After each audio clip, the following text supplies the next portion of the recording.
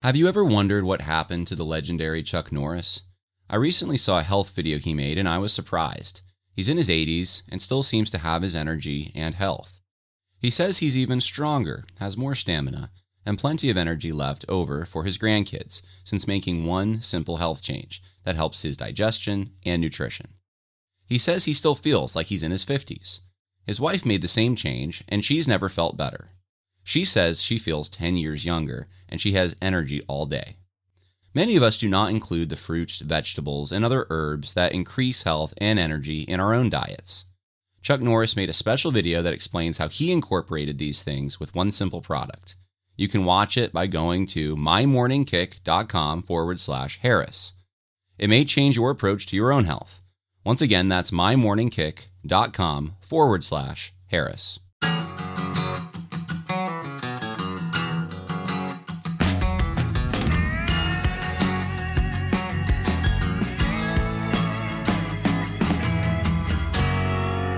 Welcome, everyone, once again to the Conversations That Matter podcast. I am your host, John Harris. We have a special guest with us today. We have Pastor Joel Webbin from Right Response Ministries. He's also the pastor at Covenant Bible Church, which is in Georgetown, Texas. That's outside of Austin. If anyone is listening and is in that Austin area, you may want to go check out Covenant Bible Church. But the main reason that I'm having Pastor Webbin on is because he wrote this book, and the title of the book is Am I Truly Saved? And he'll tell us where we can get a copy of this, and he'll explain the contents of it. But the reason I want to talk about the contents of this book is because many Christians struggle with assurance of salvation. I was one of them years ago, especially throughout my early teenage, mid-teenage years. I wondered whether I was saved. I remember every day, sometimes I'd pray again to receive Christ just to make sure that I was sincere enough that God would accept me. And I know that I'm not the only one who struggle with that. Many Christians struggle with that. And I think one of the things that ties this into some of the content that I've been producing lately, and I know Pastor Joel talks about this content as well, is the fact that the social justice movement tends to blur the distinction between law and grace, and they infuse the law with their social justice initiatives. And so you're not a good Christian unless you practice equity, diversity, inclusion, and whatever policies are associated with that. But it's even more than that. It's not just that you're not a good Christian sometimes. It's that, are you even a Christian at all? If you're not even in some places marching with BLM, are you even a Christian? If you're not loving your neighbor by getting the jab, are you even a Christian? So I know that there are those who are oppressed, true Christians who are oppressed by this thinking in churches where they're told that they may not even be saved because they're not on a political bandwagon enough. And it's like the priest in Hebrews, just trying to offer sacrifices over and over with no assurance. And that's not the sacrifice of Jesus Christ. He gave us full assurance. He said, it is finished on the cross. And but this is a very legitimate struggle that I think many Christians do have. And so I thought that this was a really good resource on that. I've seen other resources. This is my favorite one. And Pastor Joel, thank you so much for joining me to talk about it. Absolutely. I'm always honored to get to partner with you, John. Thanks. Yeah, very kind of you. I wanted to find out first before we even get into the book. Did this come out somewhat? Did it come out of a struggle maybe that you had? Did you struggle with doubting your salvation? Absolutely. So the whole book, as you know, maybe they were able to read. I've got a copy also, but it's called "Am I Truly Saved? A Study Through First John." So the whole book focuses on that particular book of the Bible, John's first epistle, and that book of the Bible is significant for me. All the scripture is, but especially that book because that was my least favorite book of the Bible. And if I were being maybe perhaps a little bit more honest, I think the language, I maybe want to say this out loud, but in my heart, there was a time where I would have said in my heart that I hated First John. I hated that book of the Bible. And obviously that's a dangerous place to be, to hate any portion of God's word. That was sin. On my part, sin, fear, ignorance, and arrogance on my part. But the reason why I really detested First John is because every time I read it, I would walk away from the word of God feeling assured that I was going to hell.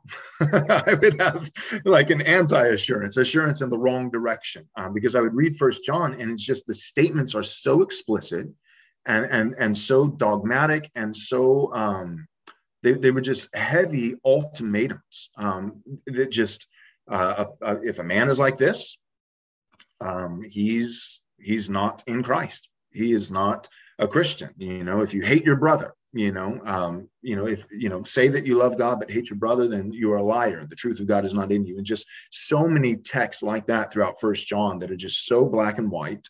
And I would walk away thinking, well, I don't think I'm a hateful person per se, but I don't always love all my Christian brothers. I have had resentment in my heart towards my fellow brother in Christ. And so anyway, so it was just, I was always discouraged when reading that particular book. But the Lord began to change my heart, and eventually I decided to preach through First John. And so the book is basically, taking my sermon manuscripts and then doing lots and lots of, I didn't just put my sermon manuscripts in there, but doing lots of work and basically transitioning them from a sermon manuscript format to a more concise devotional style. So it's like each of these, I call them lessons. I break it up into lessons, and it's basically just going text by text from the beginning to the end of First John. Each lesson starts with scripture, a passage in First John, and I put it in this devotional format with even devotional questions. You could use it in a small group, or you could use it as an individual or a husband and wife. And basically, one of the big takeaways that changed my perspective of First John is, I call it, and hopefully your listeners will be encouraged by this, but I call it shotgun assurance. Shotgun assurance. And what I mean by that is First John has multiple different tests to see whether or not you are in the faith. As Paul actually says elsewhere, examine yourself to see if you're in the faith. There is certain fruit that we can look to. And it's, again, we have to be careful in distinguishing law and gospel. And so it's not, if you do these things, you'll merit salvation. No, that's a heresy. That's legalism. It's if you are doing these things, if these things are manifest in your life, then this is a sign or proof or an evidence that you have in fact believed the gospel, right? So the Protestant equation, rather than Roman Catholicism and the Council, of Trent, would say faith plus works equals salvation. Faith plus works equals salvation. Whereas we would say faith equals salvation plus works. Faith equals salvation plus works. And so John gets into works. It's not all gospel. John, no entire book. Galatians might be one of the closest, but the Bible is filled with gospel and law, with indicatives and imperatives. And there's this law gospel hermeneutic that we find throughout Scripture. And John has a lot of law. But he's using these laws not as a road to salvation, but saying this is the road from salvation. If you are saved, you're going, the third use of the law, it's a lamp unto my feet. It's a guide, not showing me how to be saved, but showing me how to respond in a spirit of gratitude for the free salvation I've already received by grace alone, through faith alone, in Christ alone. Do you have this fruit evident in your life? And John lists multiple texts, and this is my point with shotgun assurance, multiple tests, I should say. Multiple tests. And so I would read First John and I would look and I'd be like, okay, well, I think I'm doing, by God's grace, I'm doing fairly well in this one. And then I'd read the very next verse and be like, dang it, then I'm in trouble. I was encouraged for one verse, and I got to the very next verse and I'm discouraged again. But I don't think that's John's point. I don't believe after reading First John again and again and again, and doing some of the scholarship and working through various commentaries and devoting it all in prayer to the Lord, I believe John's purpose of doing so many tests is not to say you've got to pass 47 tests, and if you fail one of them, then you don't belong to Christ. No, I think it's actually the opposite. I think that John's goal is to say, if you're not doing well in this area, hold on and read the next verse. Maybe there's some fruit in this other area, or some fruit in this other area, or here's another opportunity to see if you have fruit, the fruit of being converted, the fruit of salvation. Here's another opportunity to see if you have the fruit of conversion, the fruit of salvation. I think what John is doing, what we have to remember is that hell is filled and will be filled. Hell is filled with people, not with some faith, but not enough, or little faith, but not enough. Hell is filled with those who have no faith. And so what we're looking for when we're doing the work of assurance is Do I have any fruit in my life? And all that being said, I don't think that assurance is a pass-fail system. I don't think it's an all or nothing, 100%, 0%. I think that the Christian is meant to grow in assurance as they grow in sanctification. Because sanctification, again, it is dynamically distinct from justification, and we have to keep the distinction. But sanctification is often the fruit of justification. Sanctification is what we look at to see the fruit of the Spirit exemplified in our lives, to be able to say that Christ actually died for me, because that's the issue at the end of the day. Most Christians that I talk to are wrestling with assurance, as I have. Their problem is not that they don't believe in the historical figure of Jesus, and it's not that they don't believe that he is truly God and truly man, that he actually is the second member of the Trinity or the incarnation, his substitutionary death, his bodily resurrection, his glorious ascension to the right hand of the majesty on high, and his promise to return to judge both the quick and the dead. They believe that. So they believe the gospel. Because the gospel isn't our life. The gospel is not your testimony. The gospel is the testimony of Jesus. It's his life, his death, and his resurrection, and his glorious ascension to the right hand of the Father. So the gospel is all about Jesus. It's not about the work of Jesus in me. It's the work of Jesus in his life, his death, and his resurrection. Most people believe the gospel in that sense. But all that gets you at the end of the day is it gets you to believing that Jesus died for someone somewhere out there. But what we have to come, assurance, is reaching the point where we can say, as the Apostle Paul said in Galatians 3, he says, I'm convinced that the Son of God loved me and died for me.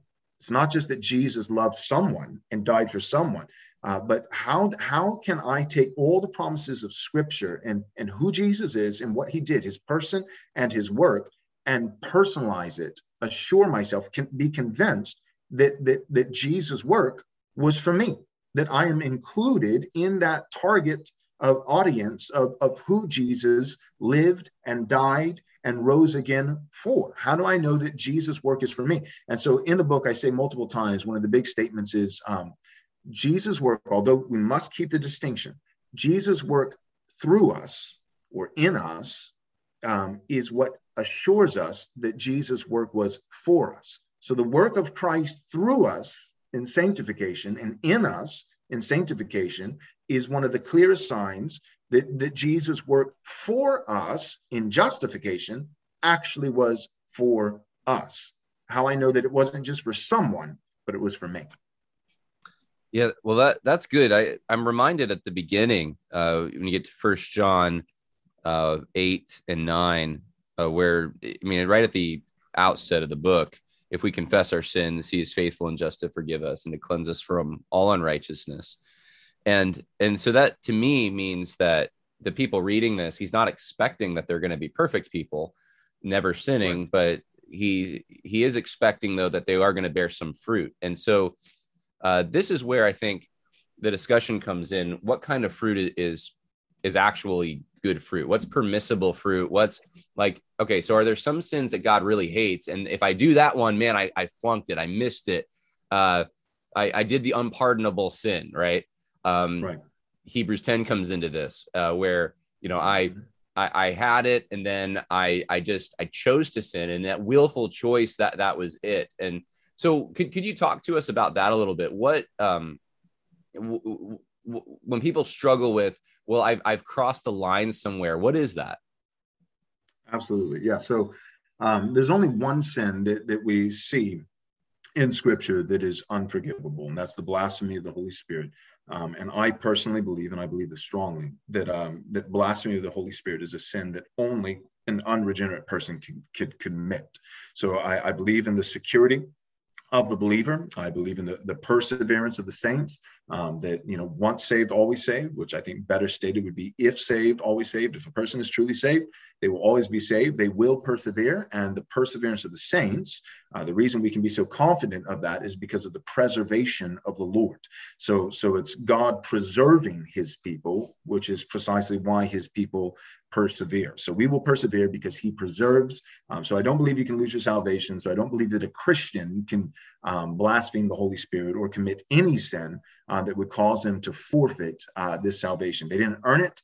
They can't lose it. There's nothing they did to gain salvation. There's nothing they can do to lose salvation. And likewise, as a Calvinist, not only is there not something that they could do to earn salvation, but there's also not even a choice that a person can make, right? So I think of elsewhere where John says it's not by the will of man, right, or the blood, so it's not the work of man, but it's also not the will of man. God is the one who saves us sovereignly. He causes us to be born again. A person, John chapter 3, a person cannot even see, much less enter the kingdom of heaven, but he can't even see it unless he first be born again, right? That's kind of the heart of the Reformation, is that regeneration precedes faith. You must first be born again, a work of the Holy Spirit, a sovereign work of God by the power of the Holy Spirit, caused to become a new creature in Christ Jesus. The heart of stone, Ezekiel 36, is removed and replaced with a heart of flesh that's malleable, softened, receptive to the things of God.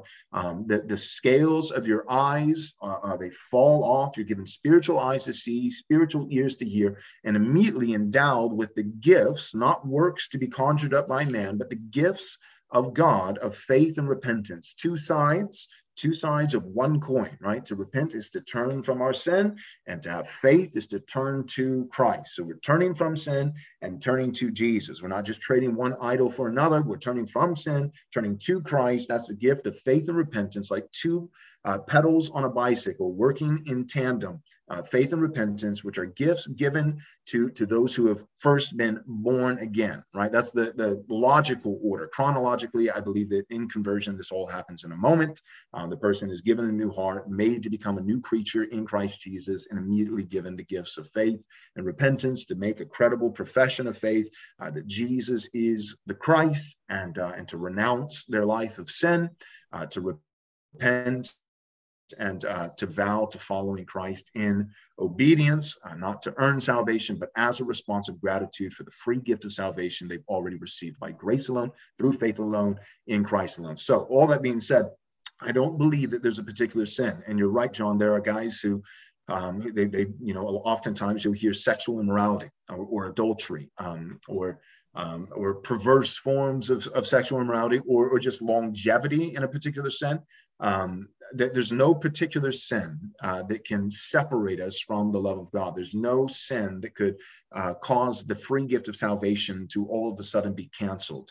God is not a man that he should change his mind, is what the scripture says. So when God makes a choice to save someone, and we find this in 1 John, super encouraging, but it talks about how, certainly the devil can condemn us. But 1 John actually talks about how our own hearts at times can condemn us. And then John immediately counters that bad news with the promise, the encouraging good news that God is greater than our hearts. And he doesn't just say that. He goes on to say, when your hearts condemn you, it's going to happen for all of us at various times and to various degrees. When your heart condemns you, it says, but God is greater than your hearts, and he knows everything.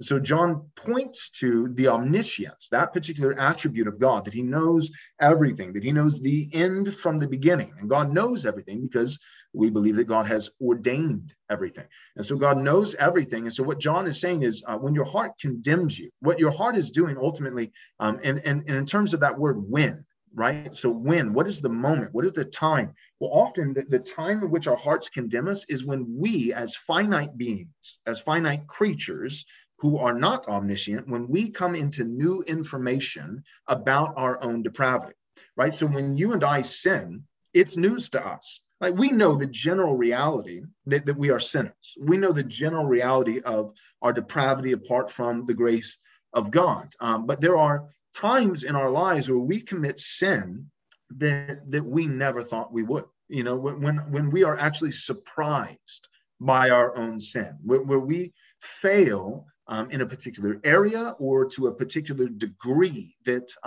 really catches us off guard.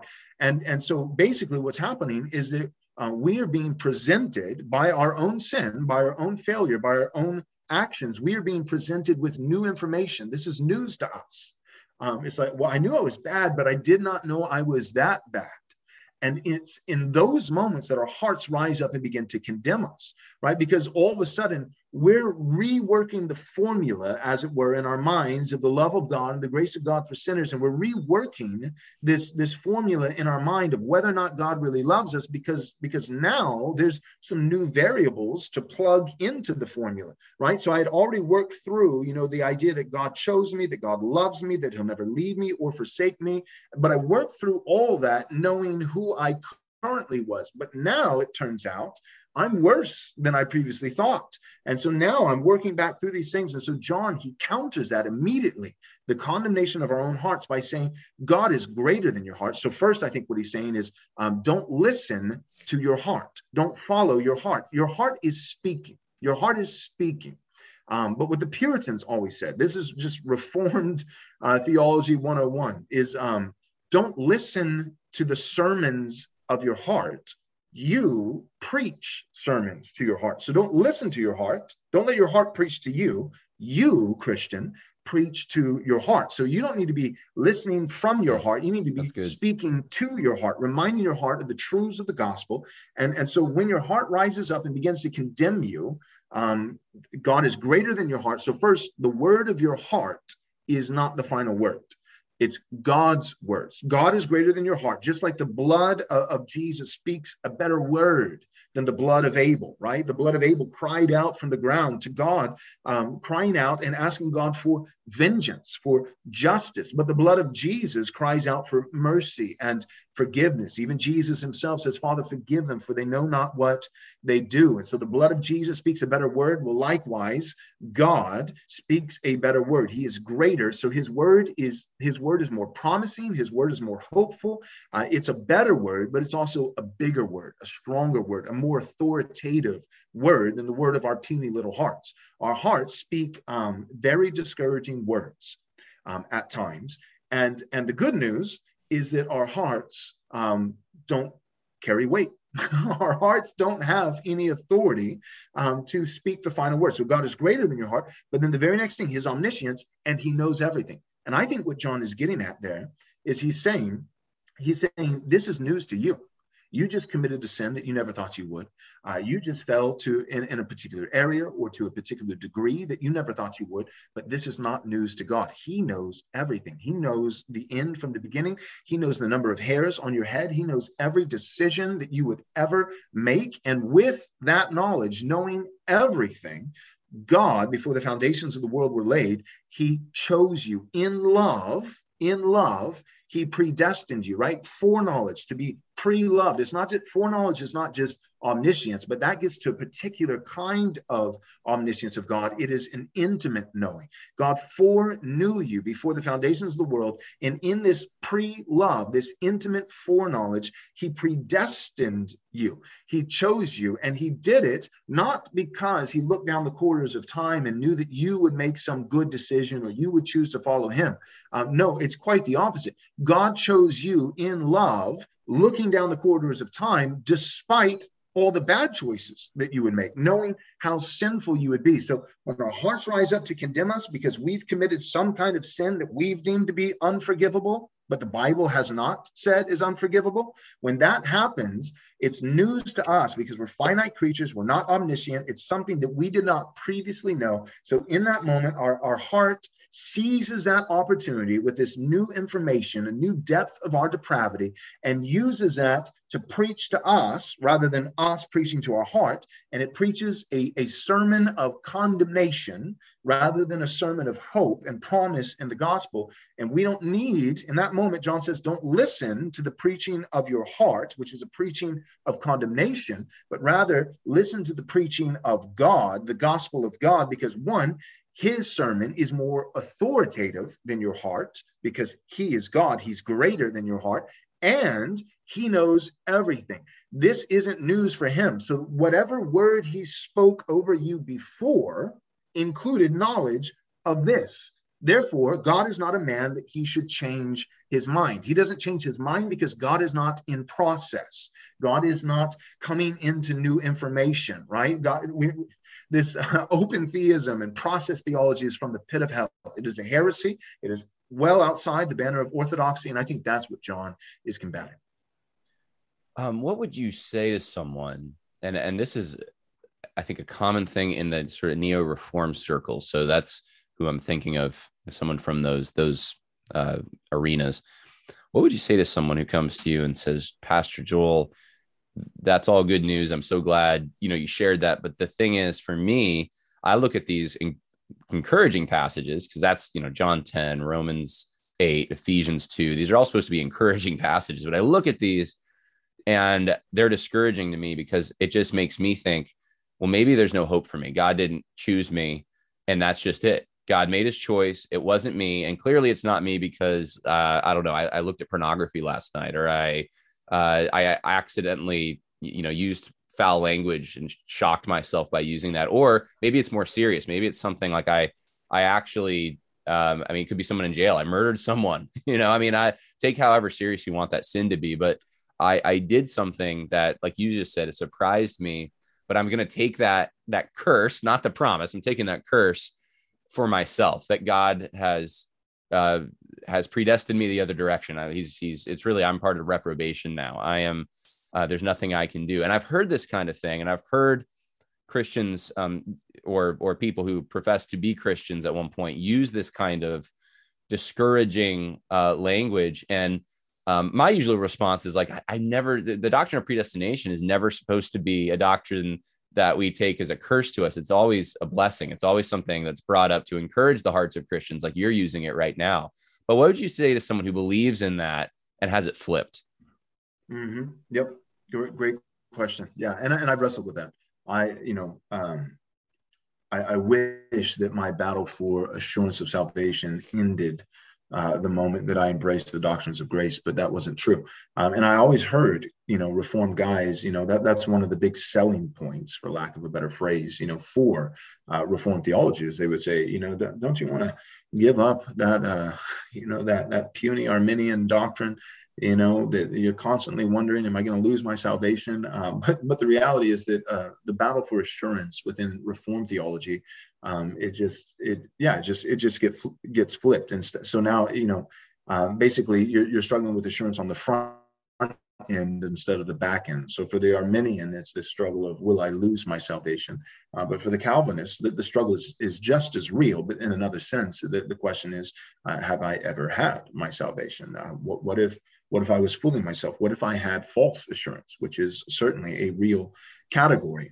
So one of the things that I would say is this. This is the final page of my book. It's the closing remarks. I wrote this: throughout the book of 1 John, there has been a massive emphasis on what we as Christians can know for certain. John writes, by this we know that we have come to know him if we keep his commandments. That's 1 John 2:3. John writes to fathers because they know him who has been from the beginning. That's 1 John 2:13.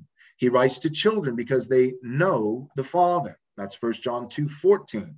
Then he says, we know that we have passed out of death into life because we love the brethren. That's 1 John 3:14.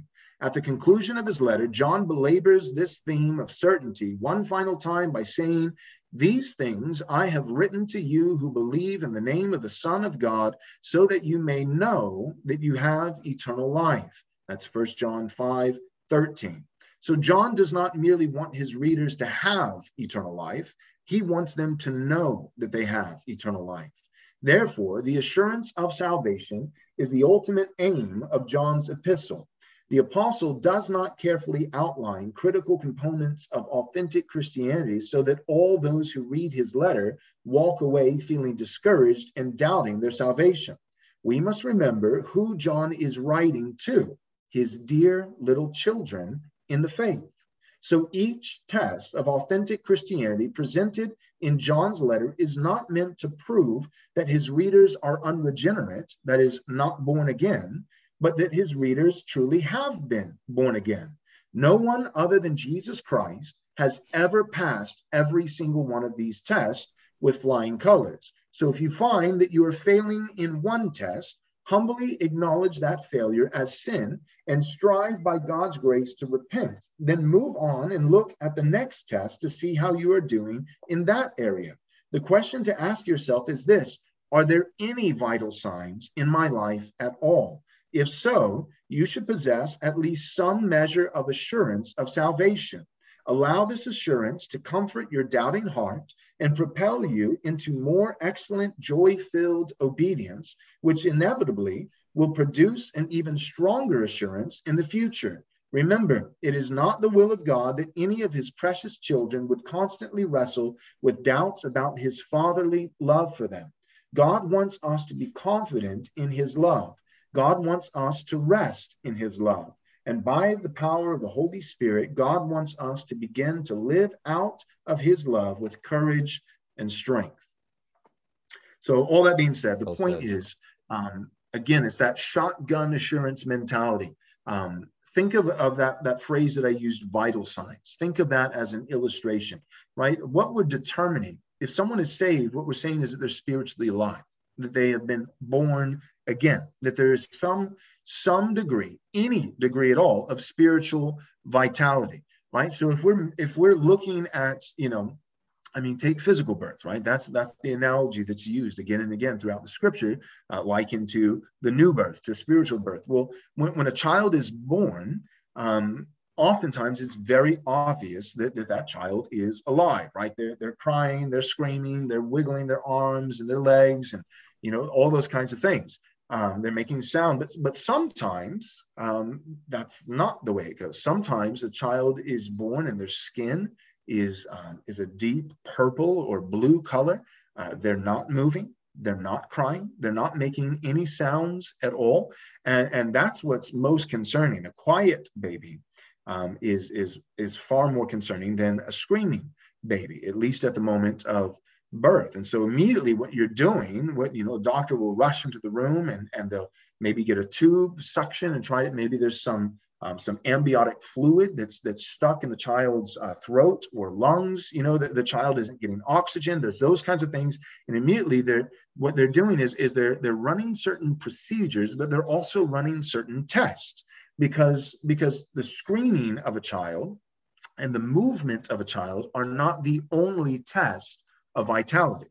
There's also the pulse of a child. There's also, there's other vital signs to look to. And I think that's what John is getting to when he gives all these different tests, is he's saying there are a lot of vital signs, just like with physical birth and physical life, there are multiple vital signs. Some are more profound or more prominent than others. But if you have any vital signs, that's an indication that the person is in fact alive. Dead people don't have few vital signs or some vital signs.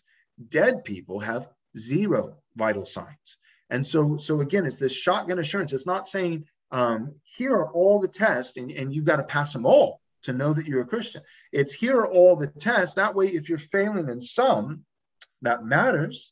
It shouldn't be taken lightly. You need to acknowledge that as sin, repent before the Lord, and ask for him to give you grace to grow. However, if you're failing in one area or two or three, you can look and keep going, because there are other tests. Look in other areas to see if there is any vital sign, if there is any assurance. And just regarding the test, real quick, in the very beginning of the book, I wrote this. Throughout the book of 1 John, the apostle brings together three primary tests, right? So these are three headers, and there are multiple smaller subsets within them, but three primary tests of authentic Christianity. Number one, the truth test, which is a biblical and personal confession of Christ. Number two, the relational test, which is love for God and his people. And then number three, the moral test, which is obedience to God's commandments. So one of the first tests that John gives us, the truth test, or the test of doctrine, the doctrinal test, is, do you have a biblical confession of Christ, right? And John even goes into this and he talks about who is the Antichrist, but the one who denies that Jesus has come in the flesh, right? So immediately there is some measure of assurance that comes merely by making a credible profession of Christ.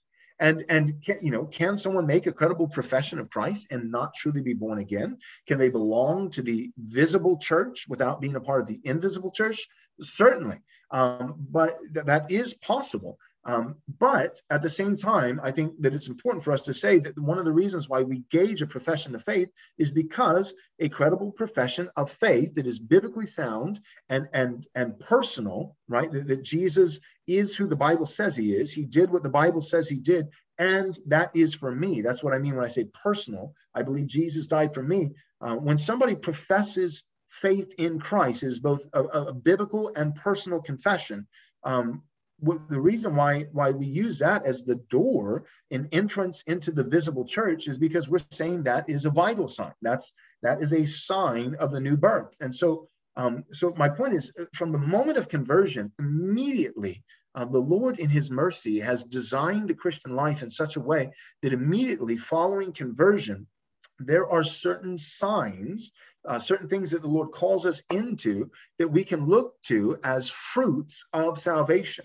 Our baptism. You can look to your baptism as a fruit of salvation, not because baptism saves you, right? So when Peter says baptism now saves you, well, he immediately qualifies the statement by saying not a magical mechanical function of the water that removes dirt from the body, a ritual, but baptism saves you in the sense of a person calling out to the Lord for a clear conscience. So baptism saves a person insofar as it represents an outward act, an outward work, signifying the inward work of a person crying out to God for a clear conscience. But the point is, you can look to baptism as an objective reality and say, hey, I was baptized. And why was I baptized? I was baptized because I was calling out to God, crying out to God for a clear conscience. Hey, I made a profession of faith.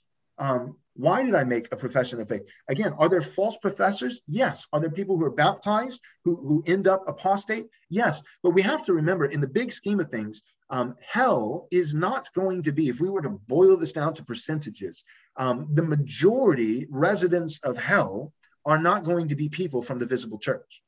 The majority yes, there are some, but sometimes we got to be careful with that. Like Paul Washer, love Paul Washer, but if we're not, sometimes we can preach in such a way that it makes people feel like the majority of hell is going to be people who were going to John MacArthur's church, but never really believed it. Like, no, that's not the reality. The majority residents in hell, 99% of people in hell are people who never made a profession of Christ. They never articulated any love for Christ. They never darkened the door of a gospel preaching church on the Lord's day. They never were baptized. There were no signs. So yes, there are apostates, but we sometimes, I think, because there's been such a predominant epidemic of easy believism in the American evangelical church, I think the pendulum has overswung. I think we have overcompensated for that to where we have preached in such a way that it makes people think that the minority of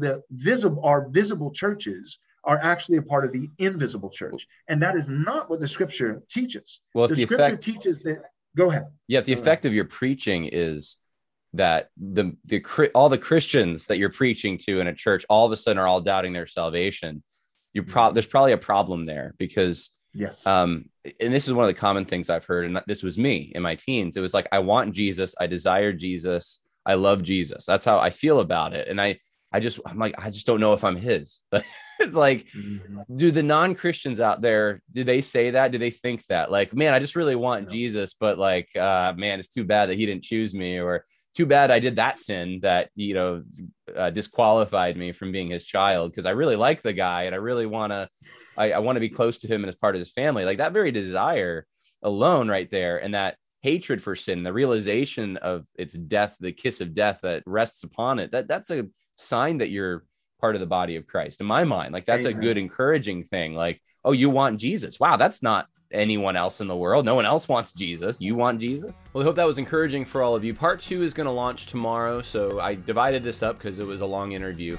But part 2, we're going to get more into some of the details, and I think that'll be helpful. We're going to get more specific, and I'm going to give Pastor Joel some case scenarios, some typical situations that might arise within a church, and how do you navigate assurance of salvation with someone who matches these characteristics or has these specific issues. So that's what you can look forward to tomorrow on the Conversations That Matter program. Thank you for listening. God bless.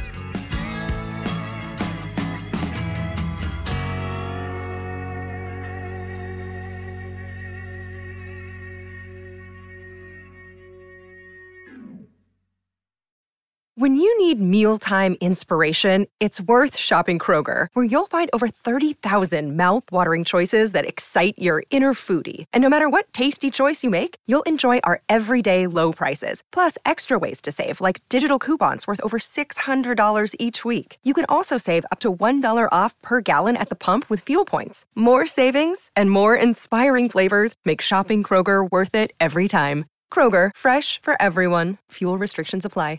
Prescription products require completion of an online medication consultation with an independent healthcare provider through the LifeMD platform and are only available if prescribed. Subscription required. Individual results may vary. Additional restrictions apply. Read all warnings before using GLP-1s. Side effects may include a risk of thyroid C-cell tumors. Do not use GLP-1s if you or your family have a history of thyroid cancer. If you've struggled for years to lose weight and have given up hope, did you know you can now access GLP-1 prescription medications at TryLifeMD.com? We're now offering eligible patients online access to GLP-1s, the breakthrough prescription medication that can help you lose body fat and weight. Listen to what people are saying. It's fun to put on jeans that you couldn't get into 6 months ago. Every morning, I look forward to getting on the scale. For anybody who's struggling with their weight, it's a godsend. And here's the best part. Your insurance may cover 100% of the cost of your medication. So go to TryLifeMD.com to have your eligibility checked right now. Get started today at TryLifeMD.com. That's TryLifeMD.com.